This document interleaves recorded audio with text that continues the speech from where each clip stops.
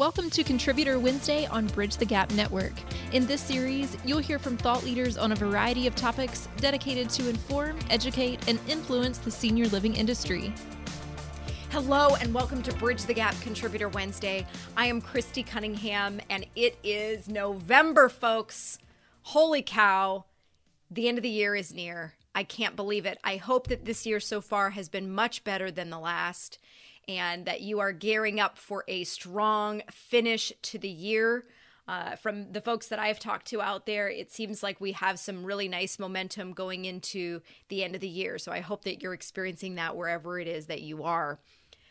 Today, I'm going to talk a little bit about business development.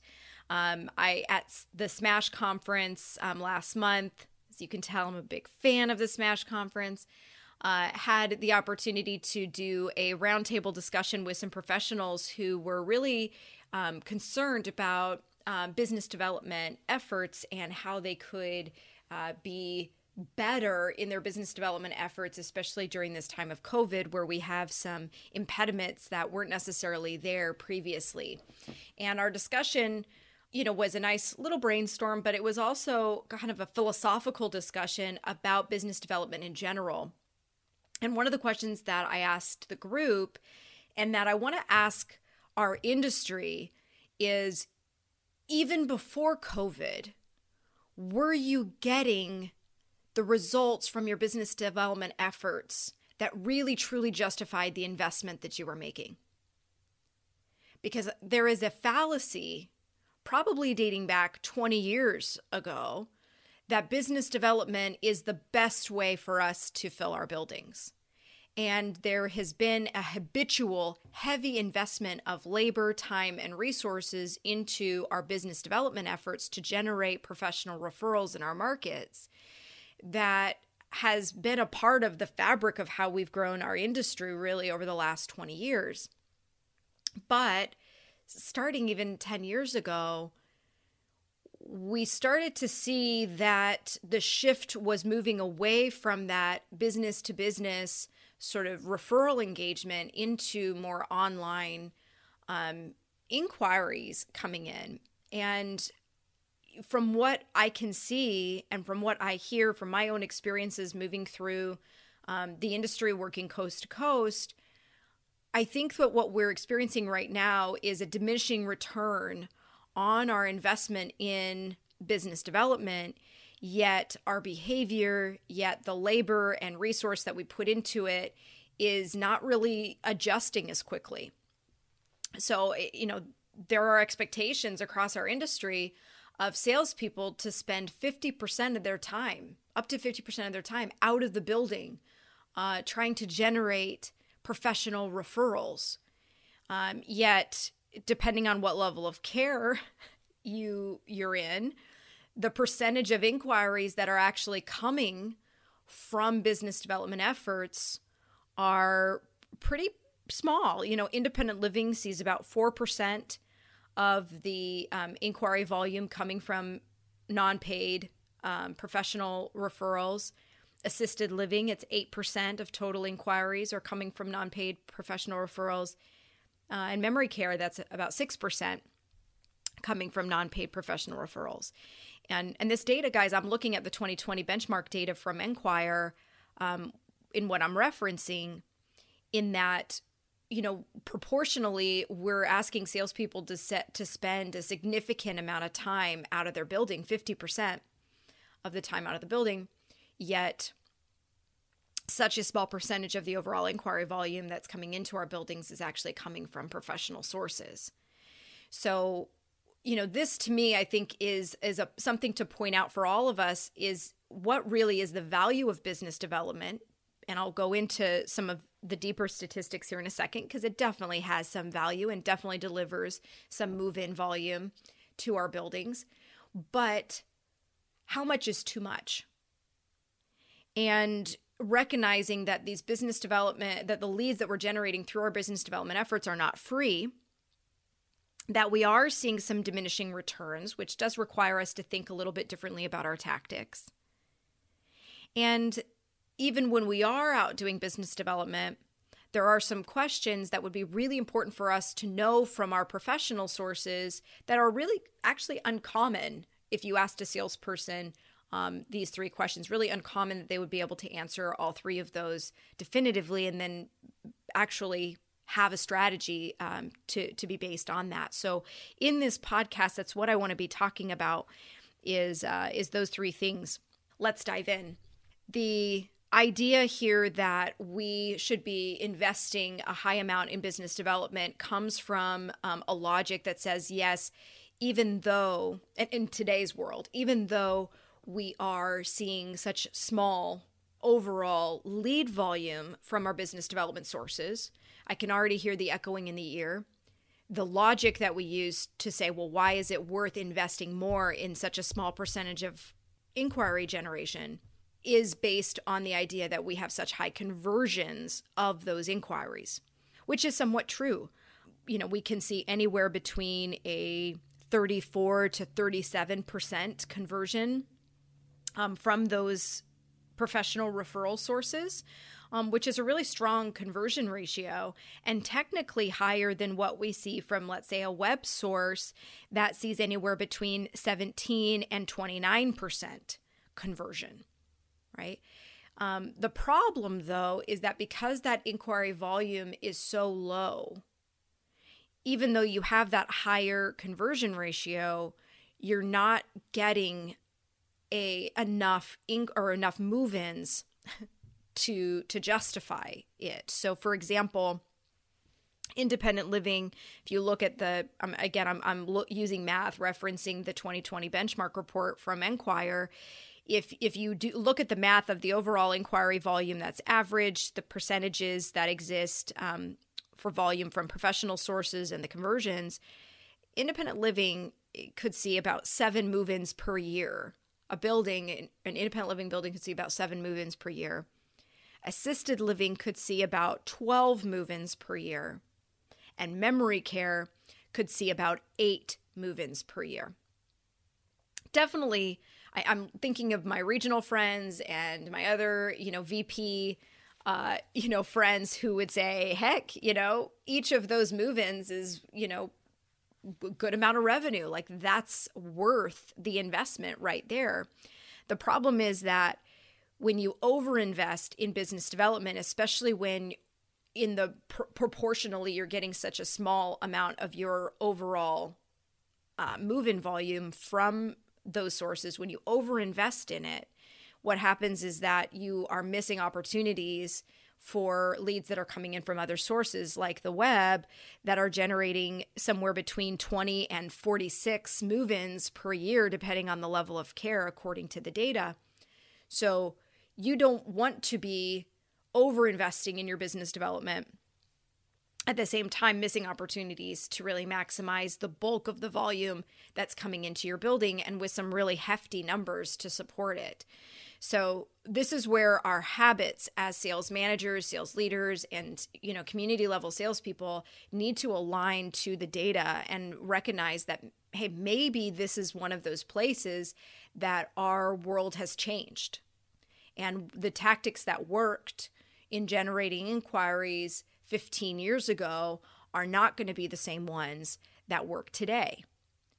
And at our table at Smash, the discussion was, well, how has COVID affected this? That COVID has really been the one barrier that has changed the access that we have to our professionals, changed their willingness to refer directly to us.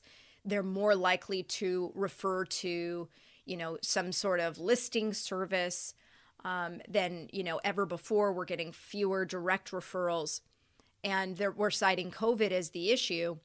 But when asked and when we were discussing it, what we all realized was that these problems existed prior to COVID as well.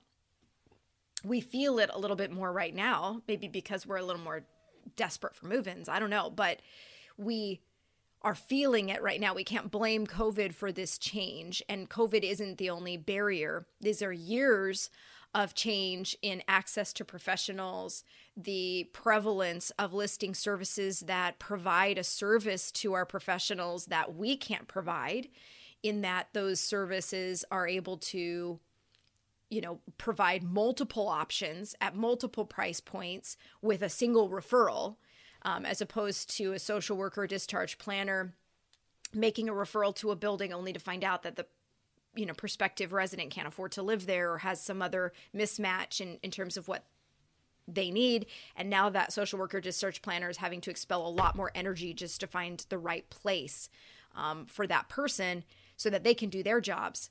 It definitely makes more sense when you think about their job and their efficiencies to consider why they would be direct referring to a listing service as opposed to us. So that was a dynamic that existed far before COVID. And again, it's something that we're resisting. And I think that we're at a point here where we need to really consider the amount of investment, because business development is not free. The leads that we're generating through our non-paid professional sources are not free, guys. You may balk at some of the percentages of your move-in fees that you're paying to a listing service, which I understand. They're hefty. But when you consider 50% of somebody's salary and what that is, plus the additional missed opportunity cost, plus the additional expenses of the goodie bags and the events and everything else, when you put all of that together and you divide that by the number of move-ins that you're actually getting, you'll see that those move-ins aren't free either. You are paying hefty amounts for those move-ins as well. And we don't necessarily need to be going quite so far with our investments, in my opinion. So what do we do then? If we need to stop over-investing, then what do we do? And my recommendation here, guys, is that we start to look at what does proportional investment of resource look like for business development. How much time and resource should we be spending on business development efforts? And what really is our goal? Again, the antiquated approach is looking at a certain percentage of time spent out of the building, or even a certain number of sales calls that are being completed. Both of those things incentivize wasted time and wasted contact out in the world. So you might be doing 50% of the time being out in the building. You might be completing the necessary sales tasks. But if those were arbitrarily built on historical rules of thumb that worked 15 years ago, then ultimately what you're doing is incentivizing your sales team to be out there wasting time, calling on professionals that aren't strategically benefiting the community in order to satisfy the time requirement out of the building or to satisfy the number that has been given in terms of overall sales calls to make. So, if we want to stop over-investing in business development, we really need to think about what is it that we're trying to achieve and what is the most efficient way for us to achieve it, and does a percentage of time out of the building, or even does our existing quotas for business development, does that even really make sense? And maybe those need to be scaled back quite a bit so that the resource is more proportional to the percentage of move-in volume that's coming from those sources. Now, I can imagine that what I just said might excite people who say, but wait, if it takes this amount of time investment, if it takes this amount of resource investment in order for me to get those move-ins, then there's a fear that says, well, if I pull back, if I'm no longer investing all of that, then am I even going to get the move-ins that I had been getting historically? And again, I go back to the fact that if you focus your energy on what's truly effective and be more limited with the efforts that are not really generating results for you, then you should be just fine. If, however, you cut back on the overall quota, you cut back on the overall time spent, but the behavior of the salesperson, the strategic behavior of the salesperson doesn't change, they go out there and call on their besties and call on the people that just help them check the box on the number of sales calls made or time spent out of the building, and there isn't a real effort and incentivization around the results that they're generating, then yeah, you are going to see fewer results. So the idea here is invest proportionally, but then have a strategic focus. Otherwise, you risk investing proportionally, not having a strategy, and having these old habits of field level salespeople that drive poor results. And then you'll blame Christy Cunningham for telling you to do it different. But it won't be my fault, right? It'll be the fact that these two things need to play in the same sandbox together. So business development is not free. The leads that we generate are not free.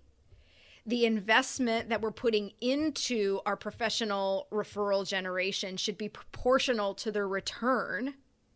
And number 3, you need to have a strategy for who you're going to go see and how you're going to prioritize the professionals that you work with. So when it comes to business development strategy, I know that there's a lot of ways that we approach that. I want to just share 3 key questions that when I talk to field level, regional level salespeople, and I ask these 3 questions, it is very rare that I have someone doing business development that can answer these 3 questions. And without them, there is no way for you to strategically prioritize who you're investing in and why. So here are my 3 questions for you. Question number 1, do we truly know about their business well enough to know whether their business aligns to our business? Meaning, is their business related to ours? Do we actually have a direct relationship to one another? Okay, that should be an easy question, hopefully, because a quick Google search almost could reveal that. Number 2, do they have the potential, or do they currently refer to businesses like mine? So let me say that question again. Do they have the potential, or do they currently refer to businesses like mine? And if the answer is yes, here's the kicker. Yes equals how much?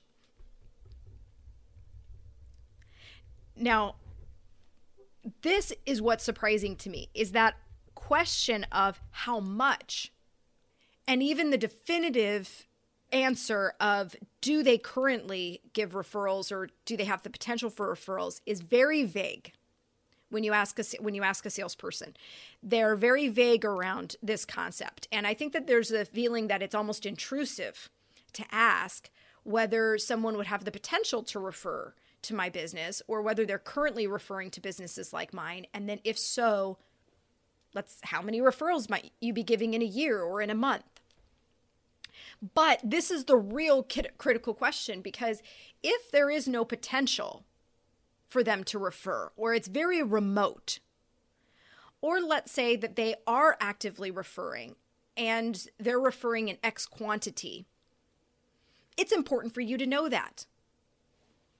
That's how you decide, well, where do I spend my time? Well, this is a pretty key question to that.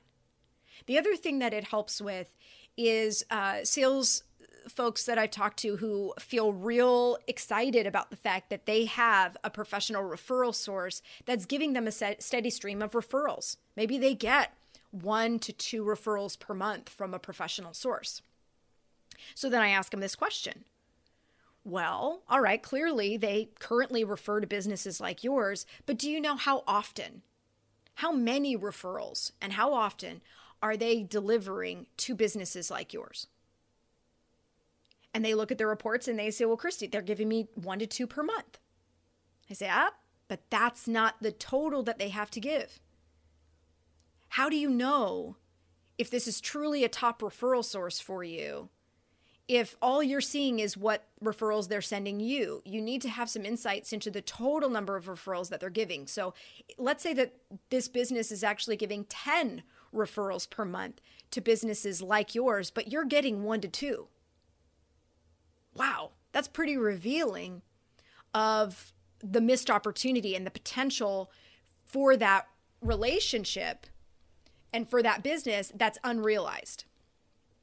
So we may think that this is a top referral source. We may be in maintenance mode, but what we may be missing is that percentage of the total referrals that they have to give might not actually be coming our way to a degree that we would like. So it's important that we know, do they have the potential if they're not currently referring?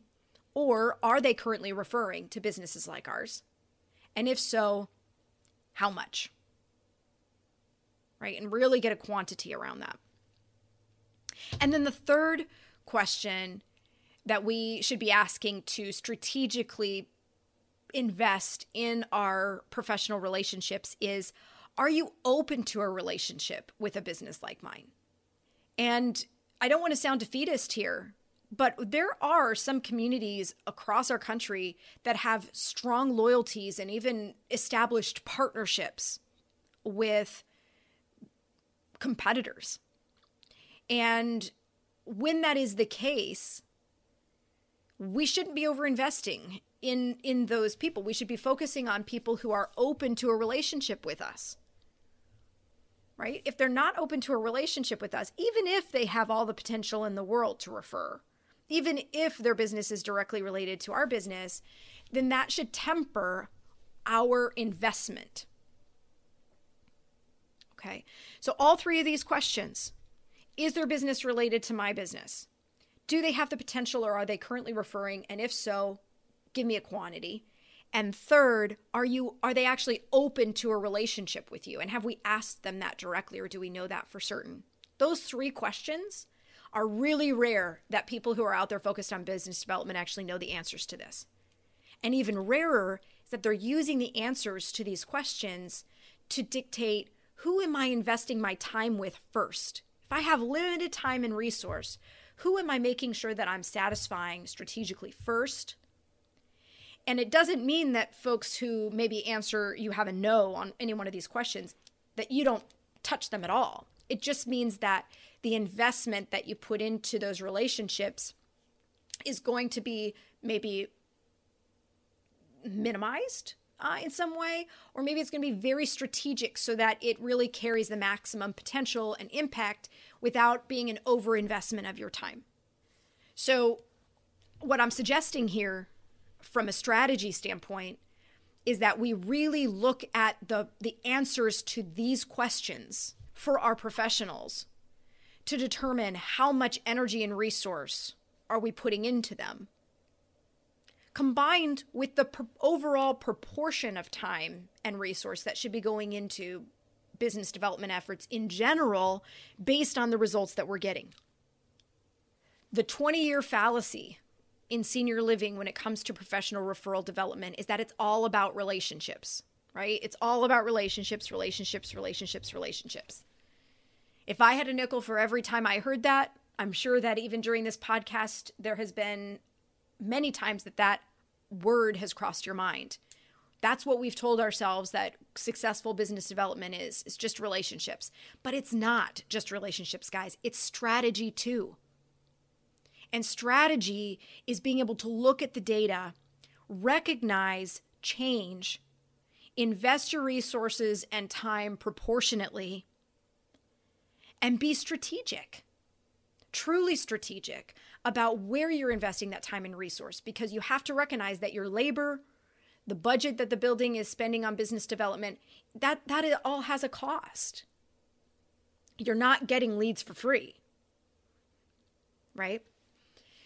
So especially in a world where we're seeing the time of our field level salespeople being so torn between external efforts in business development and community outreach, as well as the internal efforts of being responsive to the leads that are coming in based on our kind of broader marketing efforts, it's really, really important that we reconsider the habits, we reconsider the quotas, we reconsider what we're basing our strategies off of from a business development standpoint, so we can be just as, if not more effective in business development, using less time and resource and allowing us to really maximize the potential of our sales teams across the board. So I know that this episode is just a little bit cerebral. I'm bringing in some statistics, but I hope that it's an episode that's getting you thinking about the business development efforts that your teams are executing in a little bit of a different way.